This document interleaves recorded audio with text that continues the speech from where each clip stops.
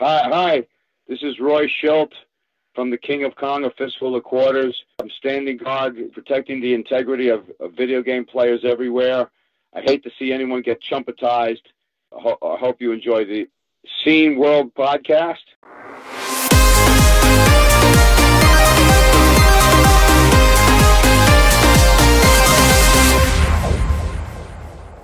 Welcome to the podcast in the new year. Hey.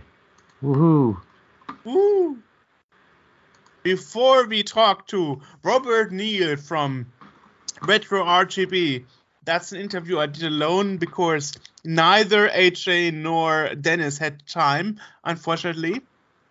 So that will be happening in a few minutes. But before, we got plenty of news. I got like 10 news items. Amazing. Oh, dang. I've got 2.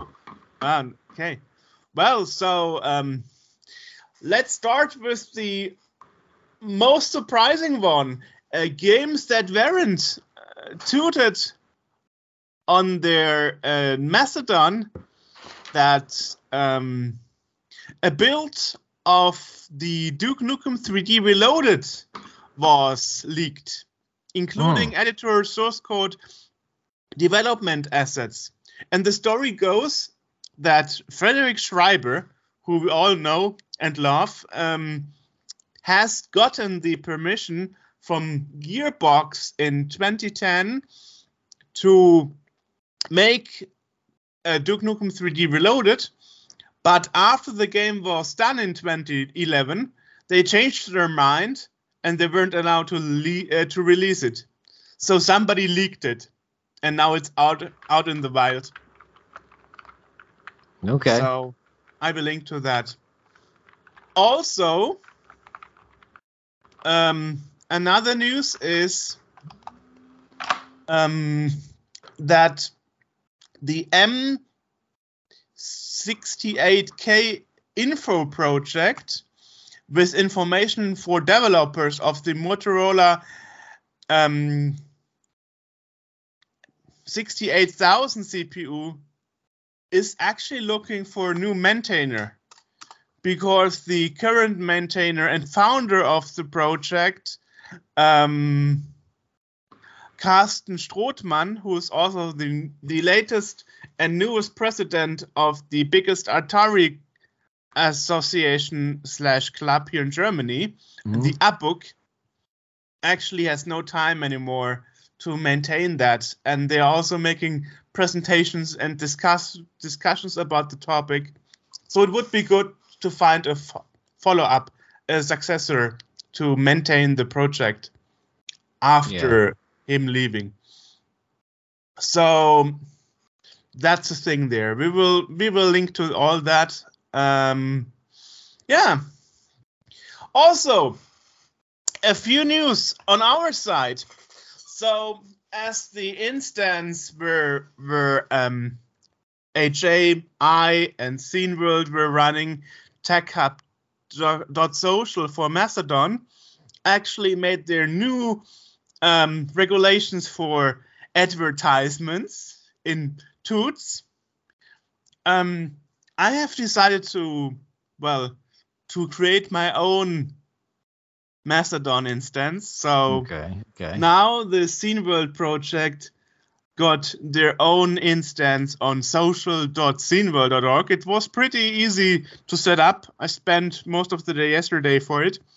So that means now we are in full control of what is allowed to be posted there. And it's not open for open registration, because that would be way too expensive. So it's only for us.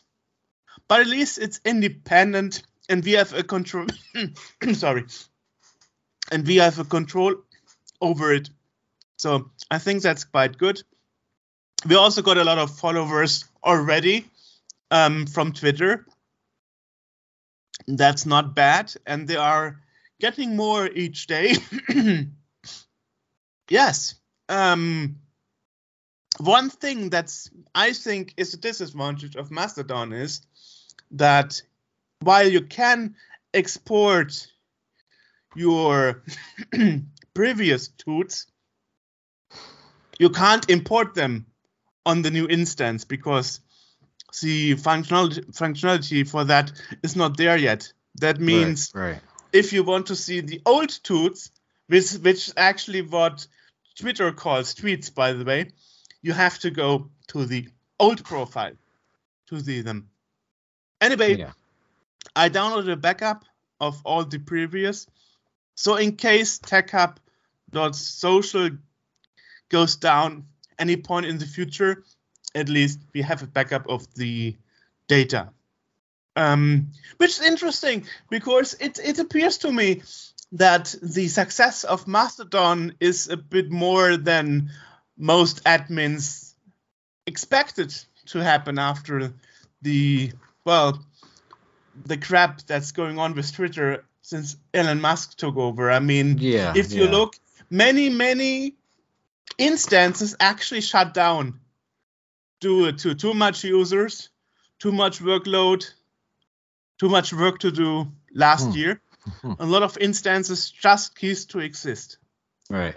And also, it appears like that, like in our example, many admins seem to tighten the rules, what's allowed to be posted as tweets on their Mastodon to make less people using their instance.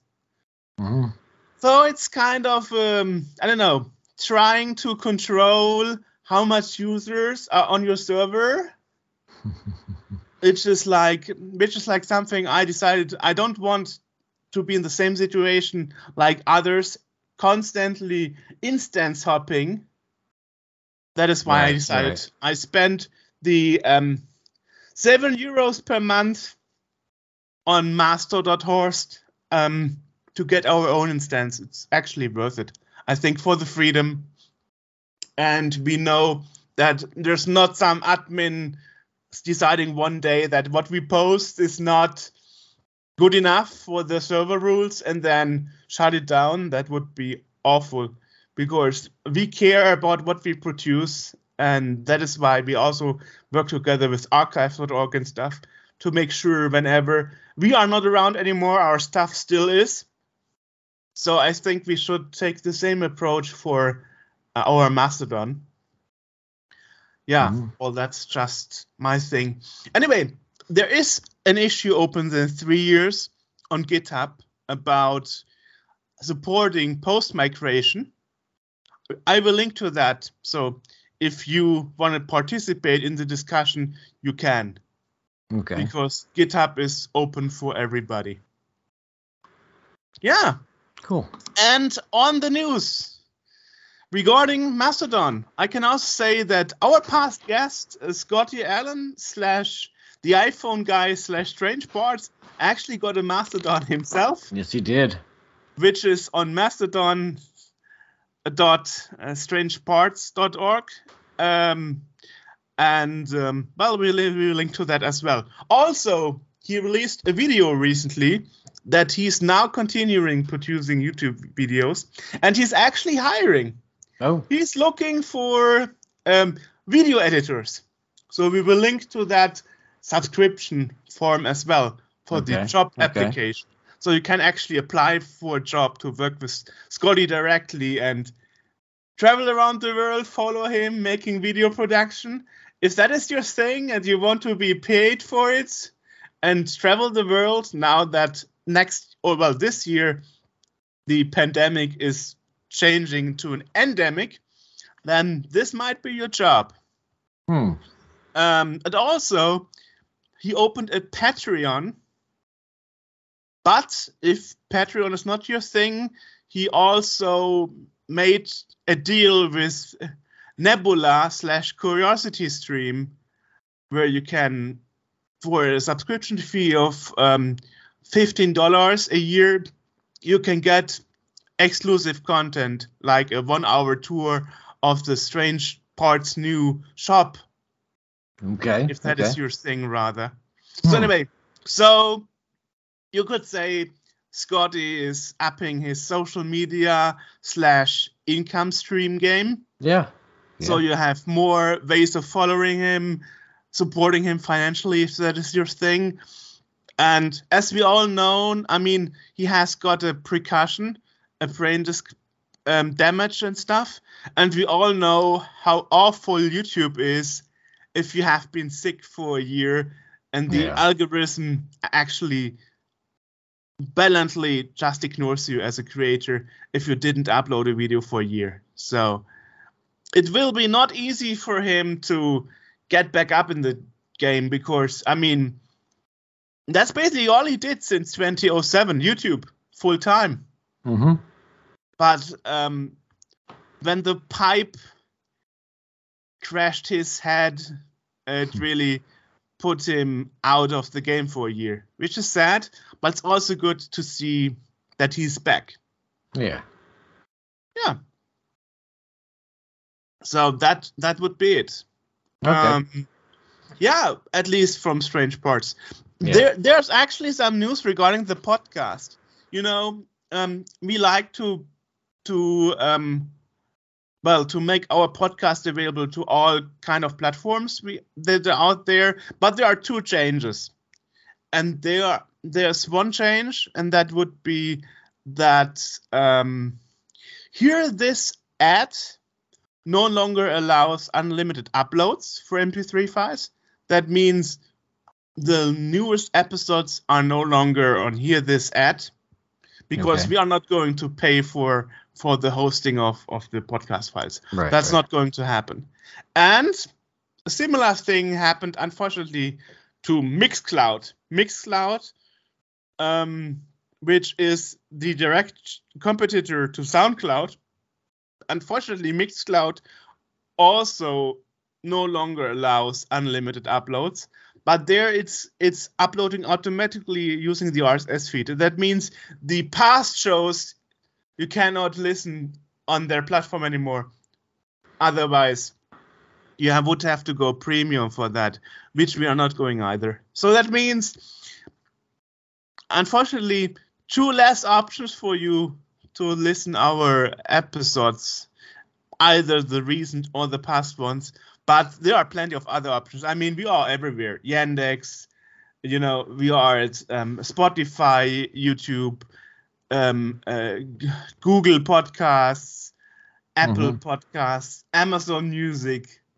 So there's still plenty of iVox in Spain. We are even in India. So there's really still plenty of places. We are even hosted at Samsung Galaxy Podcast. So if you have a Galaxy smartphone, even there you can use the Samsung Podcast app and listen to us there. So please forgive us that we are not paying for premium subscriptions to some third party. Well, because then we'd have to pass that along to the listeners, and we don't want to do that. Exactly.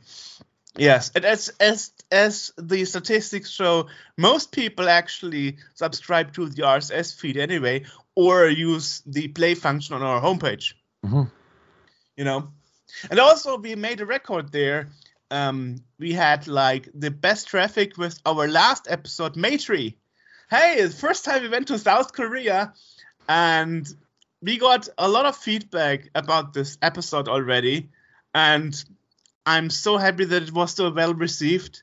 I mean, this planning was taking half a year with Dennis, sorting out everything and make sure everything works. So, very happy for that. Yeah.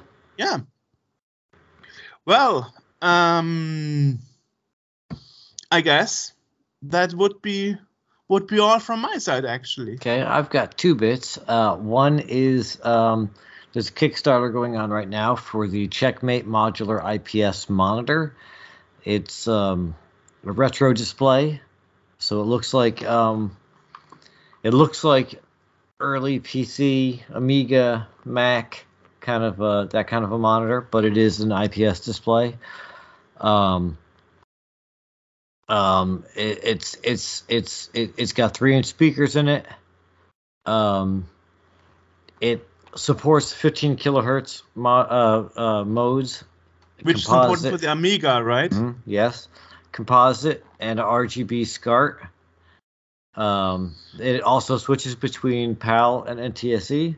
Wow, nice. Automatically, apparently. It supports both 4.3 and 5.4 display options. We have to point out here that NTSC compatibility is not a big thing in Europe. Never was. It was always taken for granted. But what I learned, thanks to the 8-bit guy using a C64 Mini PAL version back then, that it's the other way around in America.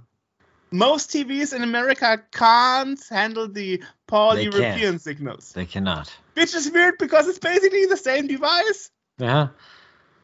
Why wouldn't they use the same? Why would you get less for your money in America with the TV compared to Europe? I have no idea. No idea. Here in Germany, it's a no-brainer. Yeah. And the displays have very low latency for for gaming. And what's the price point?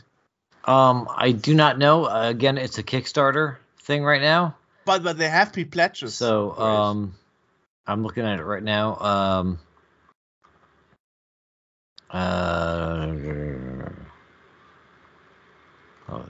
That didn't take me to the actual Kickstarter. Right here, check my Kickstarter page. All right, here we go. There are it starts at £100, and then there's £249 and $269 for a display. Yeah, so the £100 plunge gets you a placeholder deposit. The $249 gets you a white standard 19-inch monitor chassis. Oh, and the whole complete thing? The whole complete thing. I'm seeing just chassis.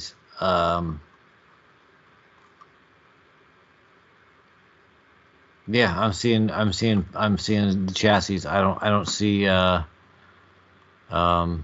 aren't any anything. There's nothing in the FAQ. We'll link to the Q&A or to the Kickstarter so that people can check it out. And there's also a video from So it's only deposits. It's only deposits. It's not the full deal yet. Well, so the standard chassis is £249 and the IPS display is £120, giving you a total of $369. So you have to pledge it separately then. Yeah. Okay. And then if you want the GPS control pod, which is what gives you the 15 kilohertz mode composite RGB SCART, that's an extra £80 or £59 rather. Oh, okay. So, and finally, my last bit of news. We'll link to the Kickstarter and all that stuff so you guys can check it out. And there's also a video by the Nostalgia Nerd about it. So, nice. So yeah, you can check that out. And the last, my last bit of news is that the December 22 issue of PC Magazine is the last issue of PC Magazine. Ooh. Why that? I don't know, but the magazine started in 1982 and has been PC Mag has been really like the magazine for computers and stuff. Yeah. 40 they years. They will be continuing to work at PCMag.com, but the actual physical magazine will cease to exist. Ooh, that sucks. Well, that's actually a lie too, because January 28th it went. Wait, what am I looking at? It went fully digital in November 2008. So they're not going to publish the magazine digitally anymore, but PCMag.com will continue to exist. So they continue as a portal rather than a magazine. Essentially, yes. Okay. Don't forget to send me the links. Yeah. No, both sounds, especially Monitor, sounds very interesting to me. Yeah. Yeah, so that's a shame that you'll be another magazine is going, but what can you do? You would think PC is still a thing? You would, yeah. Well, PC, they covered everything. They covered all tech, not just PCs. Again, they came out in 82 when, PCs were, C64s and Ataris and whatnot, and, not necessarily, IBMs. So. I mean, Commodore did PCs in 78. Yeah. No, not 78. Bullocks. No. That was in the end of the 80s. Sorry. I was 10 years. 10 years behind. Right. Anyway, in UK and Germany, not in the US, they made PCs at the end of the 80s. I know it because I have 2 of them. Yeah, right. Yeah, the Colt and something else. Yeah, the Commodore PC 20-3 and 20-2 and 20-1. Mm-hmm. Oh, thanks for the links. Yes. Awesome.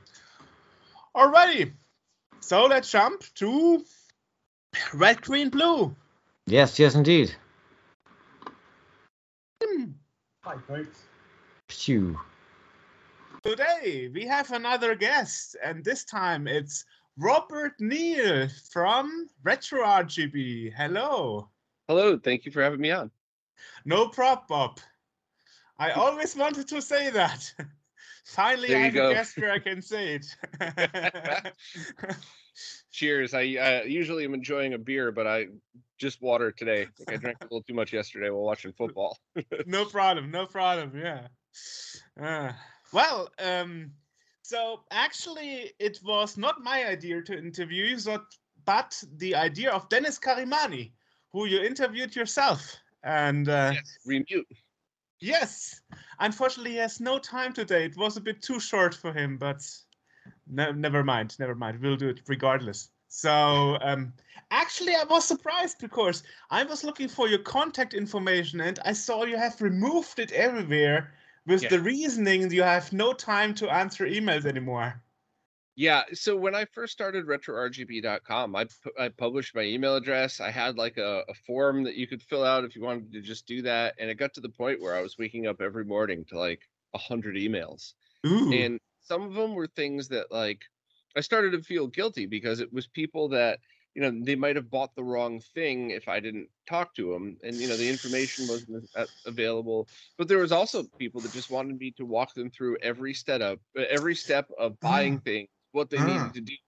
I mean, that's hundreds of hours from start to finish by the time they're done. I can't do that. I can't right. all. So yeah, it's just time is the one thing I have the least of. So it's I try to just spend it as crucially as possible, I guess. Well, the thing is, I told him perhaps he would not even reply to my email. He was like, he will. Of course. Yeah, I've never said no to a podcast except only one scenario. I've had a few people say, hey, we're starting a podcast. We want you to be the first guest. And I know what goes wrong, as you know what goes wrong when you're doing these podcasts. So I always politely say, hey, I'd like to be a guest, but why don't you do a couple practice ones? And then, get the kinks worked out in your setup. And then I'd love to be a guest. And not one of them has ever gotten back to me because they probably, it's not easy to do this just to get all your equipment working, to get the editing done. So yeah, that's the only time I've ever said, no, I like doing this stuff. And obviously I'm a huge fan of Dennis's. So, if he emails, I answer. Well, that's what he also said. It's really the go-to site for learning about how to get the best picture of your retro console on all kind of hardware, and you are kind of the picture quality guru when it comes to retro consoles, right? You are the master. Kind of. doing this for a very long time, and it's just if anybody had the same amount of experience I did, it would be them. But I was the one that stood up and did it. So yeah, I do, I do try to get all that info out, and I'm in the middle of rewriting the entire site, which is so Really? overwhelming and so time consuming. Basically, all of the guides have been moved over to Console Mods Wiki, and the site is going to be mostly opinion based. But when I say that, don't think I'm going to be talking about politics and crap. I mean things like, hey, here are all of the models of the Sega Genesis and Mega Drive, but each model has different motherboard revisions, so here's everything you need to know. Here's what I think you should go for, here's what I think you should do, and all of the mods are over here on the wiki, which is open source, and anybody can jump in and start adding. So when I say, it's still all rooted in fact, but like I like sharing things like what I think are the best peripherals for these consoles, because I know a lot of the people that design the products, and I know the work that goes into them, and I know that sometimes I was even part of the test group or even the development group, so I understand which things were made because some company thought they could make extra money on it, and which things were made because people really care and want to give you the best experience and the best product for your dollar. So.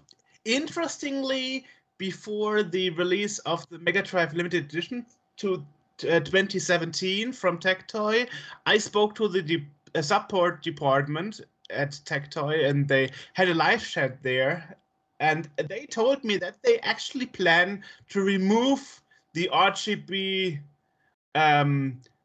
compatibility on the SCART signal for cost reasons. But it turned out when we did a live stream, it did, however, do the picture in color over my USB grabber regardless. So it seems like they decided otherwise. So it's weird, and we all know PAL M is super strange because well, it is American signaling, and color comes from the PAL signal, which was actually invented by Philips. So I had this thing that I once did do a call to Acer, a product info line, and he was like, "Why are you asking those questions? Do you want to attach a device from Brazil to it?" I was like, "Yes." So it's so weird somehow. Yeah, well, I mean, here's the thing though, that people will invest a lot of money on upscalers and so on, and still sometimes to have a pretty bad result, So I personally prefer having a CRT.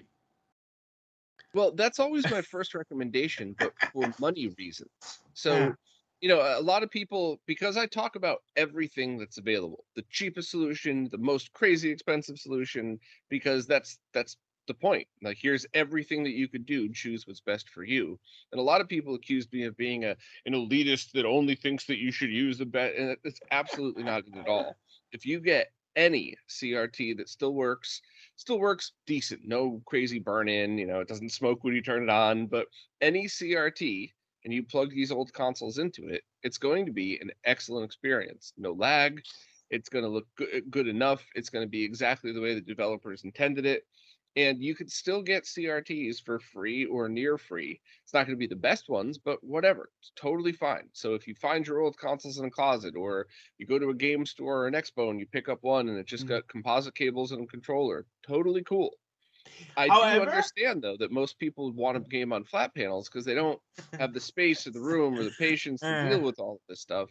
And that's where it does get a little complicated. If you buy the wrong scaler, it's lighting your money on fire. So, however, 100 hertz CRTs can be an issue, for example, with light guns, especially. So. Any CRT that's an HD CRT, so whether it's 100 hertz, whether it supports 480p and up, any of those are going to have their own issues. However, there are still lots of very cool things that you could do with them. But and it's still, if you were to take one of those CRTs and plug in your original consoles, the 15 kilohertz Genesis, Super Nintendo, NES, Master System, it might not look quite right because they're trying to de-interlace a signal that's not interlaced. And it's going to be about 2 frames of lag on some, not all, but that's still less of a performance hit than plugging your old consoles directly into a flat panel.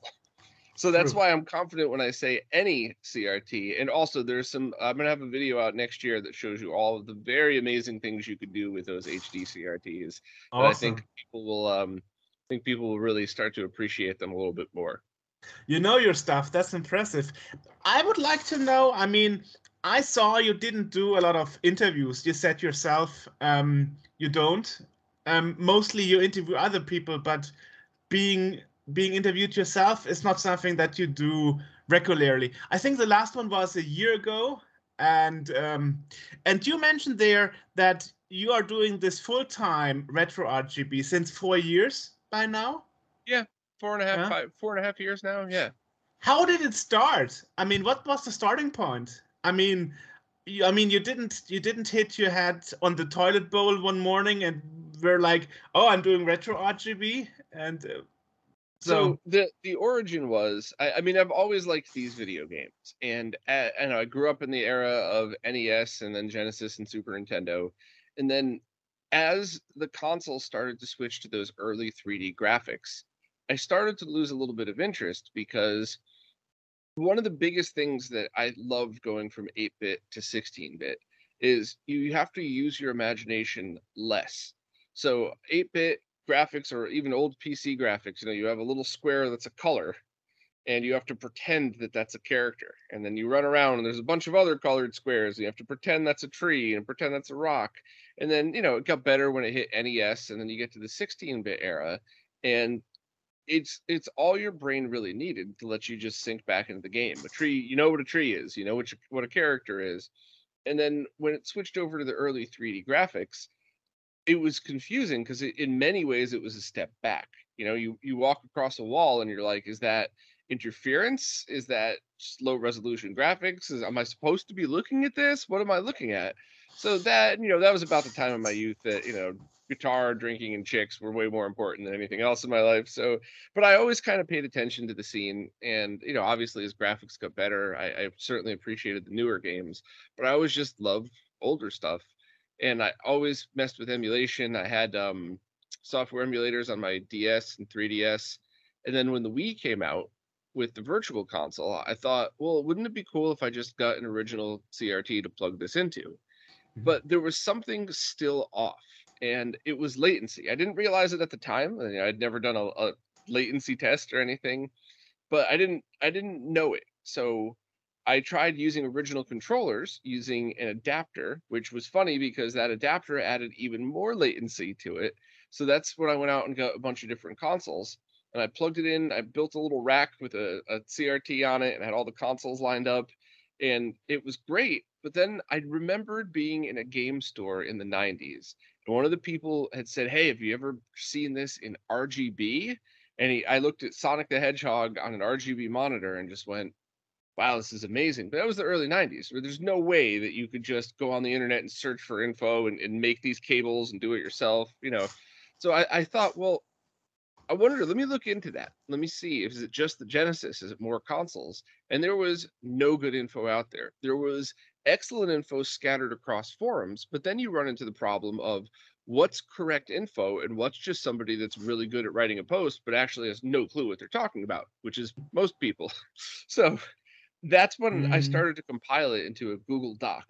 And it was my cousin Scott at one point was like, hey, man, this thing's getting to be like 30 pages. Why not just make it into a website? I was like, oh, I've done that before. That's a lot of work. And he's like, I already did the work. Just dump it in. And there you go. That's how I started the site. And then it was a fun hobby. I figured maybe a few people might be interested. And then it just kind of, I started getting messages from people. I didn't even know Google was crawling the site yet. I thought like it went live, but I didn't advertise it. And then it started just popping up in Google searches, and it just kind of exploded from there. And it never really made money, but I had a little extra help and then I kind of got things into the, a little bit into the swing of things, and I'm just barely able to do this for a living, but it's so far so good, and I love it. I love working with all the amazing developers that I get to know. I love doing these interviews where I get to talk to awesome people all around the planet. It's the best of all the things I've done in my career, all in one, that I get to do every day. So it's pretty cool. It's kind of interesting because you started your reasoning going into this interview that the reason why you said yes is because we didn't invite you as one of the first guests. So yeah, I mean, that means you were aware of who we are when that email arrived to you. I don't mean any disrespect, but no, I saw your email. You dropped Dennis's name, and I went, okay, cool. That's usually how it works. Interestingly, yeah. You're like, wow, Dennis Karimani works with you. That's amazing. So it must be a wonderful project. Yeah. And I don't get asked that often to be on podcasts. I like it. I think it's fun, but I think one of the reasons is because I put out 2 podcasts a week. I think a lot of people don't feel the need to talk to me because the info is just there every week. It's not like I'm some recluse that no one ever hears from. I'm as visible as you could possibly be on the internet. So wow, 2 interviews a week. I'm glad if I can manage. Not 2 interviews, 2 podcasts. So I do my weekly roundup, and then I do the weekly Q&A, and I try to do at least a third every week, whether it's an interview, a live stream, a higher production video. Some days I do 7, or some weeks I do 7 videos. Some weeks I just do 2, but it's mostly 3 a week. So that's the difference between you and me. I do it as a hobby. You do it as full-time job. So yeah. Interesting. So I mean, the thing is, so you looked it up when I emailed you. You were like, yes, let's see what they do, and then a lot of people are surprised that we are around since 22 years now. That is something that that people find amazing, because many retro projects, especially homepages, suddenly start to disappear. Yeah, so where did you release your stuff when you first started 22 years ago, or 21 years ago, whenever you did? Where did you release it? Was it just direct on your website? Disc swapping at the beginning. And I made my homepage myself. I learned in my IT education, I learned HTML in the year 2000, so I hacked it together myself, and then we got a webmaster, and he did a CMS, and then we got enough as a collection to approach archive.org, like, hey, can you make a dedicated podcast and a dedicated historical interview section for Scene World? And that is actually how it happened. And then we got our entry in Wikipedia, which upped the game a lot, because suddenly we are important enough to be mentioned in Wikipedia, which is a struggle because mostly the Wikipedians, they want to delete your entry. That's the first impulse. Yeah, it's good that you got up there. There's all that interpolitics in Wikipedia. So, and even with the video game stuff, there's been a lot of really good, helpful information that could delete it off because the mods said that no one cares. And it's exactly. That's ridiculous. But hey, you know what? Now you have consolemods.org that you could go to, and if for good info, you'll never be told no, and you'll be taken seriously, and you won't waste your time just to have something deleted. So obviously garbage in, garbage out, but well, the reason why I asked this is, what is your plan to preserve your info for the time being? So the wiki is looking to be, both retrorgb.com and the wiki are long-term projects. So let's just say I get hit by a meteor tomorrow and I'm gone. There are things in place to make sure that the website gets transferred over to other people, and that things going. Okay. Yeah, and while a lot of the stuff, and I don't mean any disrespect by saying this, but while a lot of the daily posts are just bullshit, like, hey, pre-orders open this Friday for something, today that's really important information, but on Monday that's useless information because the pre-order is already up and over. So a lot of posts are like that. However, it does archive the dates, the times of all of this stuff, the people involved. And so even the most useless posts a week later still kind of have some bearing to them, but a lot of the posts contain really, really good info. And I do hope that we get some more people volunteering to take some of just the tech, just the facts, none of the opinions out of the weekly and put it onto console mods, because that wiki is just fact based, but there is a lot of really good info in there that on just the regular posts. The pages, however, are the things that I, especially after this latest rewrite, which is probably going to take 6 more months, but it's really posturing to be something where somebody who has no knowledge of this can just have a little bit of patience and go through. And I think it's super important to do that written, because every time I make a mistake or every time something changes, I just hit the edit button, spend 5 minutes, and you're done. Whereas if I started doing this as videos, every time a little change happens, what do I do? So I'm trying to get the written layout, and things will always evolve. There are always going to be new options, but luckily all of the stuff that we're talking about is out of production. So regardless of what scaler comes out, regardless of if you eventually could plug yourself into the Matrix and play your Genesis that way, you're still going to have to worry about Model 1s having jail bars and Model 3s having mono audio, and that's never going to change. So that's, I want to make sure that does stick around. And, the only things I told people are, I don't want all of my work to just get deleted by accident one day. And I don't want the name Retro RGB to turn into something else, because I've had a bunch of offers to buy the site over the years from companies that I knew what they were going to do, because it's very high ranking in Google.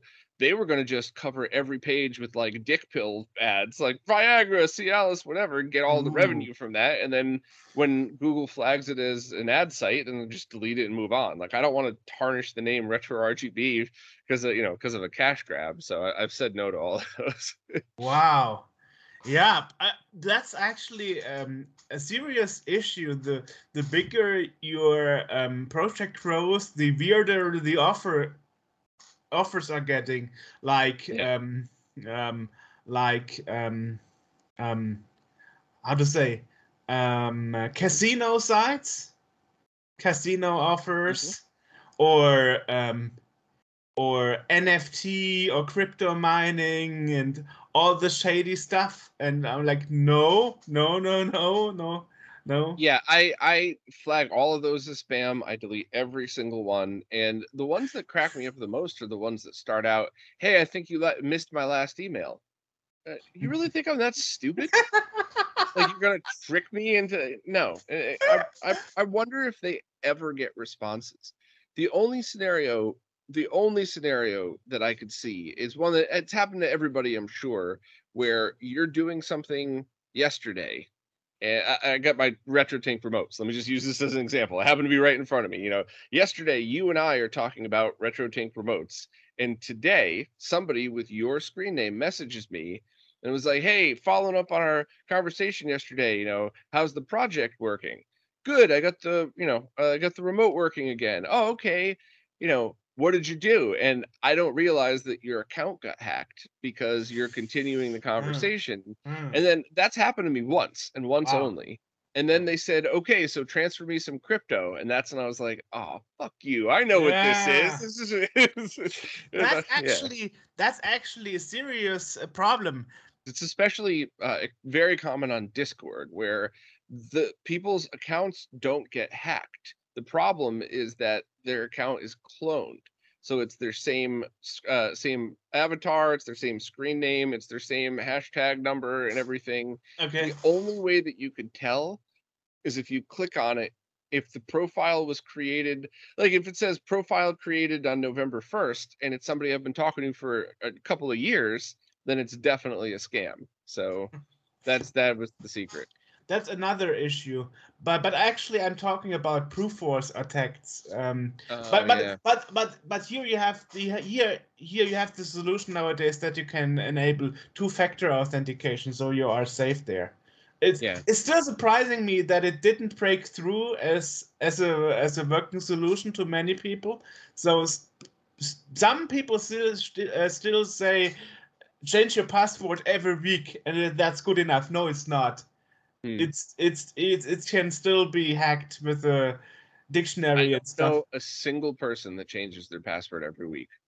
I know a lot of my fellow nerds. I did IT for many years. I don't know a single human being that changes their password every week. I know companies that do it, and everybody, I would say every time I've seen something like a company makes you change your password weekly, monthly, if it's Bob123, next week it's Bob124, then Bob125. It's so useless. It's so useless. True. Speaking of which, useless. What's your opinion about the European PAL standard being the worse one compared to NTSC? Because I hear that a lot. That in Europe, here in Germany, I'm doomed because I have the worst standard. Well, so to quote my friend Artemio, what is best? What is worst? It's all relative to you. And here's the thing: people don't like PAL signals for older game consoles because they run at 50 hertz. And if a game is compensated for, it'll run and sound exactly the same. But you take something like Sonic the Hedgehog, you play that on an NTSC console, and you play the PAL version. It's like somebody turned the dial down. The music is slower, the gameplay is slower. It's weird. However, PAL colors are definitely better, and the potential for different and better resolutions are up there. That's the joke is NTSC is never the same color. Yeah, I know this one. Yeah. Yeah, and so I don't think you could say there's a best or a worst. I think it really just depends. I mean, if you're playing a N64 game that's running at 30 or 20 frames per second anyway, is it really going to matter if it's a 50 hertz or a 60 hertz console? And on the flip side, if you have something that maybe it was a PAL developer and it's a beautiful game with all of these wonderful colors in it, and now you see, is the NTSC version translating over that well? And most of the time it is, but it's really relative. But I don't have a problem with any of it. And I don't have any access to PAL stuff. I have one PAL Sega Genesis motherboard, and that's it. And I only got that just to try to hunt down a weird problem with the triple bypass when we were getting the instructions made up and the original thing done. So that's the only reason why you don't see a lot more PAL stuff featured on RetroRGB, is because I don't have the ability to. Oh, you could modify them. I have modified mine. I can switch between Japanese, US, NTSC, PAL, whatever. I have a Saturn that has modified BIOS in it and stuff. Yeah, but for the in-depth testing that I do, it's way deeper. Not good enough. It's the power signals, it's the exact power going through it mixed with, I mean, there is a lot of factors involved in that. So if there's an external power brick, it's way easier because you just get the same DC voltage in that you would normally. That should be a global thing that people shouldn't have to worry about, but it's not exactly the same. Because don't forget, most of the public facing stuff that people see is stuff like this. I'm talking to a camera, I'm explaining something. Until recently, when I started doing these very long and boring live streams showing how I do these testing, I don't think a lot of people realize what goes on behind the scenes. And I get really deep into a lot of these tests. And if I have any gut feeling about, am I testing enough? Do I have enough test parameters? I'll just keep going and keep doing it to make sure. So when you start talking about things like, when you start talking about NTSC-J versus NTSC, I kind of go with my gut, and most of the time it's about the same.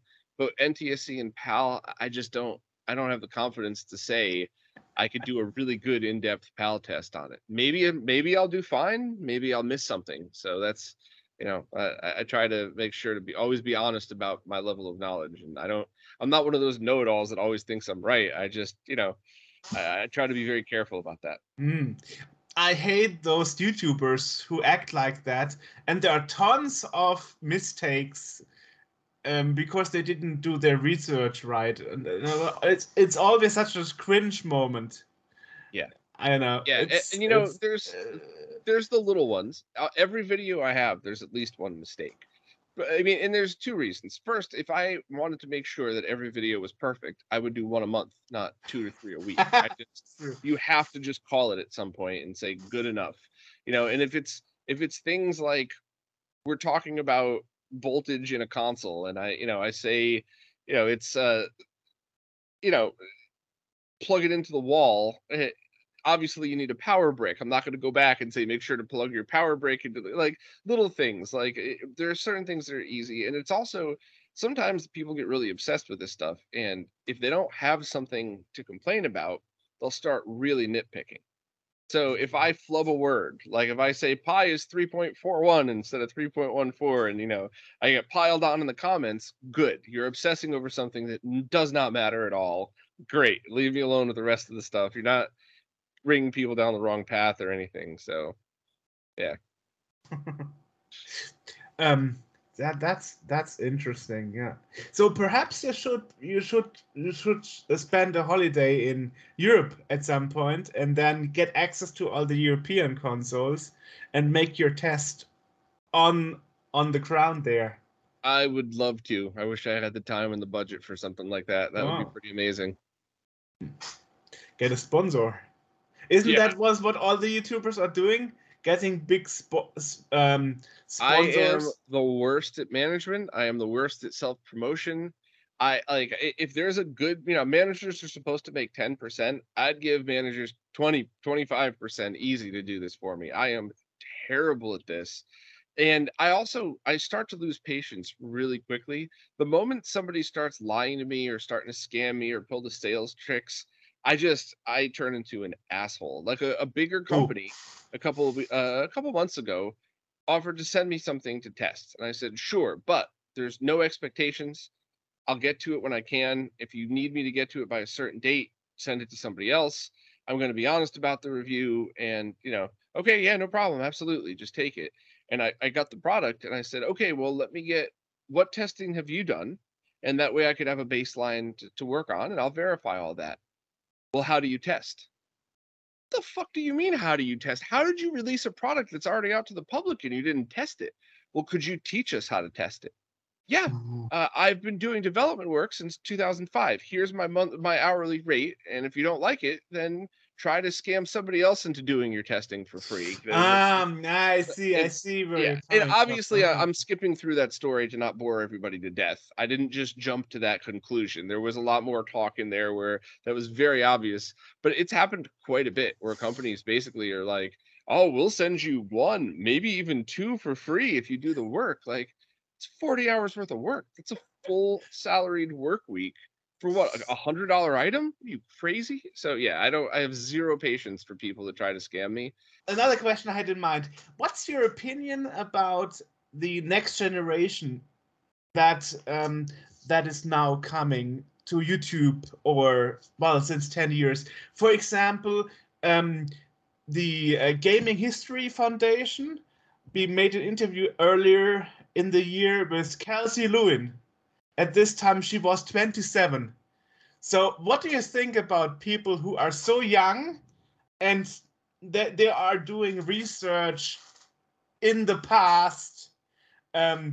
Is there, I gotta say, at first 10 years ago when I started the site, when I was getting emails from people who said they were 17, 18 years old or younger than that, I was very surprised at first. But then, because for me personally and for my cousin Scott and some of my friends, this was taking the best parts of those experiences as a kid and reliving them and see if they hold up. And many very much do, and some don't. And that's cool, right? It's just, it's kind of like everything else. But I never really considered, which is very ignorant of me, but I never really considered other people discovering it.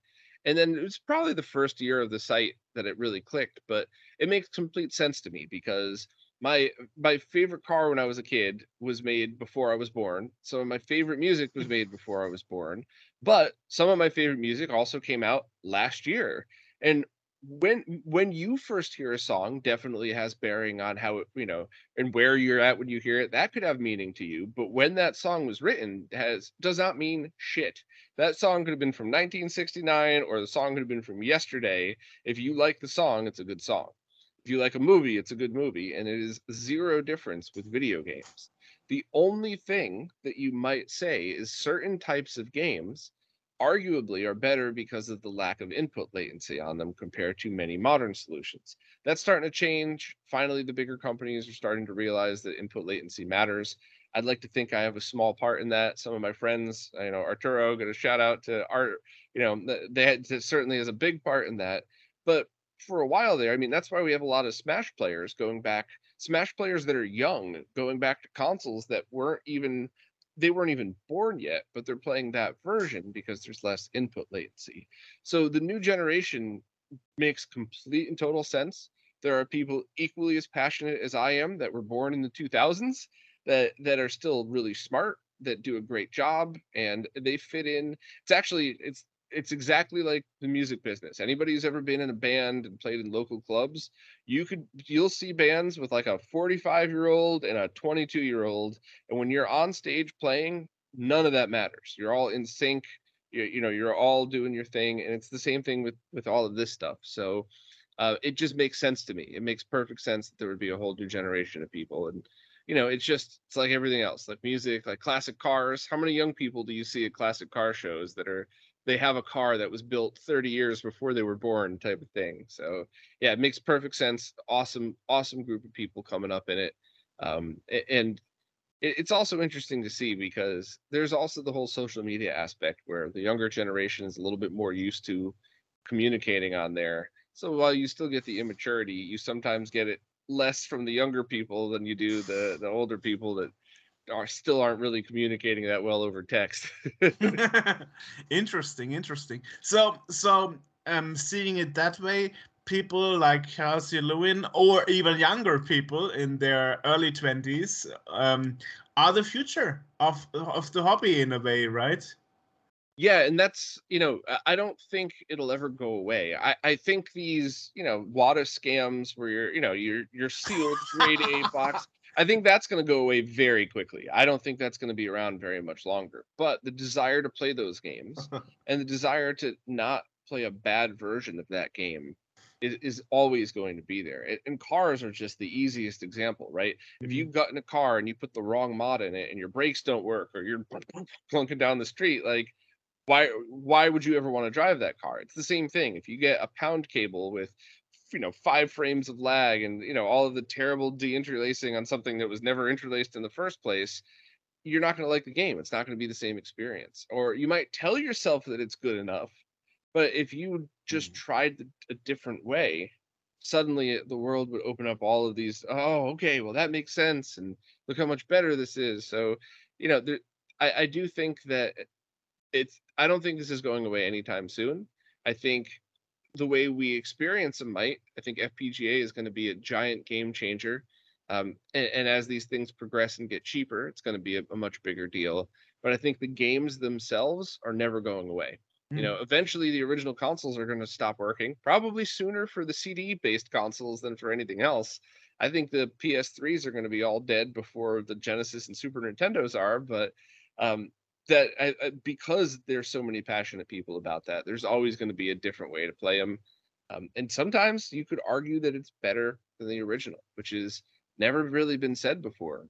A silly but perfect example is in the Genesis Mr. Core, there's the adaptive blending. So if you walk up to the waterfall in Sonic the Hedgehog, the waterfall is blended just like with composite video. It looks like water, not rectangles. But Sonic is still sharp. All of the OSD is still, or the HUD is still sharp. The colors are still beautiful, like with an RGB output. So technically, the input latency is the exact same as long as all your settings are fine. So it's technically better than the original, and I think that's where we're headed. So because it's combining different aspects of different possibilities. Yeah, it's because people are taking it seriously and treating it like anything else that's important. And now because of that, because a lot of those clone consoles from Hyperkin and all that over the years with the composite video output, they weren't laggy because it's just composite out, but they also weren't very accurate. Nobody who made those ASICs loved it the way we do. They kind of just saw it as a solution to a problem, which is also fine. But I think now you have people that love it, and we have tools like FPGAs that are able to recreate this, and we have people smart enough to reverse engineer it. So it's not just the love, the tools are also there, and the components are available to make it. Well, I mean, try getting an FPGA still now, but it's coming back. Part shortage is ending. Another example that just came to mind is Duke Nukem 3D by Tectoy is actually designed to only be played when the Mega Drive is connected via antenna signal. Because because it's even more blurry than composite. So they use this for a better texture impression. That's interesting. That's funny though, because if you're out in the suburbs and you have a TV with a good comb filter, RF and composite look pretty identical. So I think they may have used RF in their development just to try to see it, but unless you're in a city, and that's the other thing too, if you're in a city like when I was living in Manhattan, I posted that video up.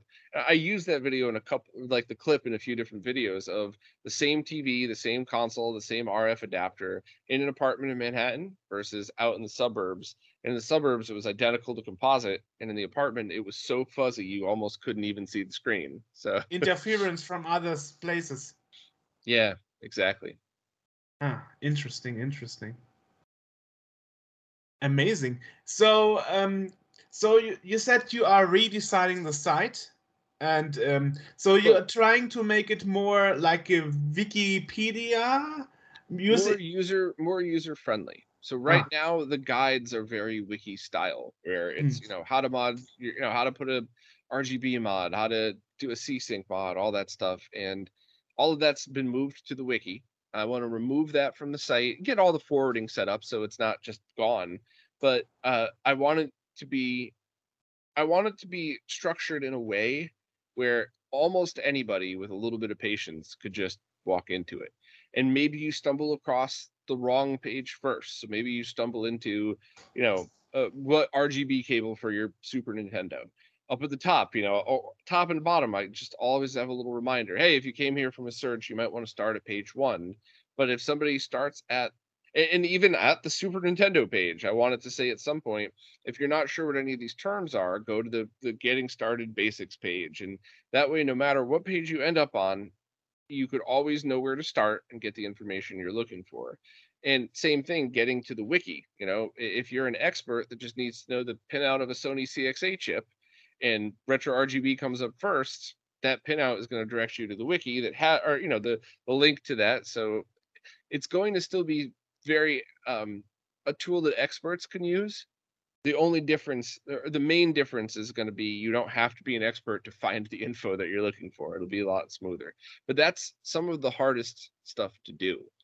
Doing an install guide might take a day, but rewriting the entire Genesis section to have that kind of flow might take a minimum of a full week's worth of work, because you got to write it, rewrite it. Oh wait, but if I put this here, how can I get, how can I link to that? It's almost like a choose your own adventure book, how to write it, writing one of those. I don't know if you remember that when we were kids, but it's kind of the approach you got to take. So it's very overwhelming. To be honest, when I was writing the site, it was one at a time. I never had to think of such a bigger picture, which is why some of the pages don't really make sense. Why is this one here? Why is that one called this one? But now that it's the opportunity to go back and fix it, it's very overwhelming. So I wish I had time. I wish I could pause life and go lock myself into a cave with just a laptop and and just go spend a couple of weeks rewriting it and then press a button and appear right back here and continue life on. I mean, isn't that always the sides of good working retro projects, that suddenly the project became so much bigger than originally? I still want to do it. I still have the desire to want to do this, and people are still asking me to do it. So that means people still want this to be done. So it is an incredible problem to have. So, awesome. No job is going to be easy. No job worth doing is going to be easy. There's always going to be huge, hard hurdles at some point. And it's very cool that this is, one of my biggest problems is how to make the site more accessible and better. And, it's a very good problem to have. How is it? If I look at Retro RGB, it looks like you have a team around you. But during the interview, it makes it more look like you are working on your own. The pages and posts. So pages are ones that are always linked on the left through all the different submenus and stuff. The pages were all me with Cousin Scott proofread like the first 100 pages. If it wasn't for him, I wouldn't have been able to get the site done. And a few other people kind of helped out with those. I have done most of the posts as well, but there's a bunch of people volunteering that also jump in, and that has been a massive help. And I want people to feel like that's worth their time too. So I'm very pushy to the writers about if you have your own affiliate links, use those in your post. If you don't feel bad self-promoting a video if you think it's a fit. So like I just did a room tour, and that's not on retrorgb.com. It's on the YouTube channel, but that's not a fit for RetroRGB at all. So I'm not even posting my own on there. Whereas, and I wouldn't expect any of the other writers to. However, somebody just did a review. Lewis from Zez Retro just lag tested the original GameCube Wavebird controllers. Yeah, write that up, promote that. That's awesome. That's exactly the type of nerding that we like to see. Like, beautiful, promote yourself. So, the posts have some very amazing contributors, and I try so hard to try to give back and promote them in turn as the thank you. I don't know if I'm able to hold up my end, but I'm trying real hard. So the YouTube and the page is more or like separated, as you just pictured. So it's not always that videos are written down in a script and going on the homepage and vice versa. Yeah, so the weeklies are all shot without scripts, all off the cuff. The only there's no page for the Q&As. The weekly roundup page is really just there to make it easier to reference. But I don't even think I would really need, like, if I deleted the weekly roundup post, no one would probably notice. It's one of those, like, but everything else, like all of the higher production videos, the goal is, like, the videos that take weeks to do and everything, the goal is always to do what I did with the latest Mr. video, where you could read it as a written post and you don't need to see the video at all, or you could just watch the video and only reference the stuff you need to copy and paste, or you could have both. So you kind of watch the video, you get, your brain knows what to expect, you see the examples, so now you know, why am I doing this at all? And then you get to the written post and it's like, okay, here's everything I need, let me run through it.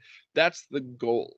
The problem is that's amazingly time consuming. So while even after already writing a script and shooting a video, turning that script into a written guide like that takes hours. So I try really, really hard to do all of that, but it's, once again, it's all down to time. Wow, it sounds like you would need a second person to help you. I mean, don't end up into being how to say, burnt out. Oh yeah, that happens every year. I'll just hit a wall, and it feels like you're just sick for a couple of weeks. Not sick like, I got the bad COVID and I can't get out of bed, but sick like it's like powerless. You're not functioning right. You're out of energy, you're grumpy, headache. It's it definitely hits. And there was a couple of times where I was really grinding through, where it happened a couple times in the same year, and now it's about once a year I'll hit a burnout and just have to slow down for a week or two. Wow. Yeah, I will definitely see that I can find some people fitting to help you. That would be really good, because if you already know you will have a burnout once per year, that actually shouldn't happen, because then actually it's already too late. Well, when I say all these things, right? I mean, it's no different than a farmer. Actually, farmer works way harder. I might put more hours in, but not the level of effort, right? That farmer gets up one day and they've been up 7 days in a row getting everything ready, and it's like, well, I'm exhausted, I'm burned out, but if I don't do this, nobody's going to, so I got to just do it. And I think, especially anybody that runs their own business is always put in that position. So yeah, I can see sometimes where I have to get things done at a certain time. I know it's going to burn me out, but I don't really have a choice, and I Okay. would rather be doing this for me and for you in this situation than doing it for a job that I can't stand, which I've actually been really lucky and had some awesome jobs in my life, but Wow. but I've also had one or two bad ones, and I always try to remind myself, like, hey, this sucks right now today, but how much better is it that you're doing it this instead of doing it for that company you didn't like a couple years ago or something like True. that. So True. Well, on the other hand, I hope this interview today doesn't distract you too much from the work you should originally be doing instead of sitting here with me. No. This is great. This is, I always love these conversations, and it's fun to hang out and have a conversation, but it's also kind of, I don't know, therapeutic to just kind of like, hey, here's all the good and the bad. So let's just talk about it. And, Okay. I certainly don't have any secrets like that. So You're really trusting, despite you don't know me. You only know me since an hour and 3 minutes, so. Yeah, but I mean, what's the worst you could do? Tell people I'm broke? They know. If they don't know, I'll tell them. Yeah, right. Now the thing is, what interests me, how do you select your guests? I mean, for example, you had Dimitris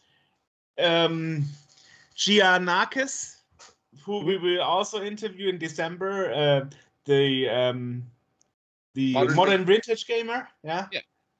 How do you go about that? 100% selfish.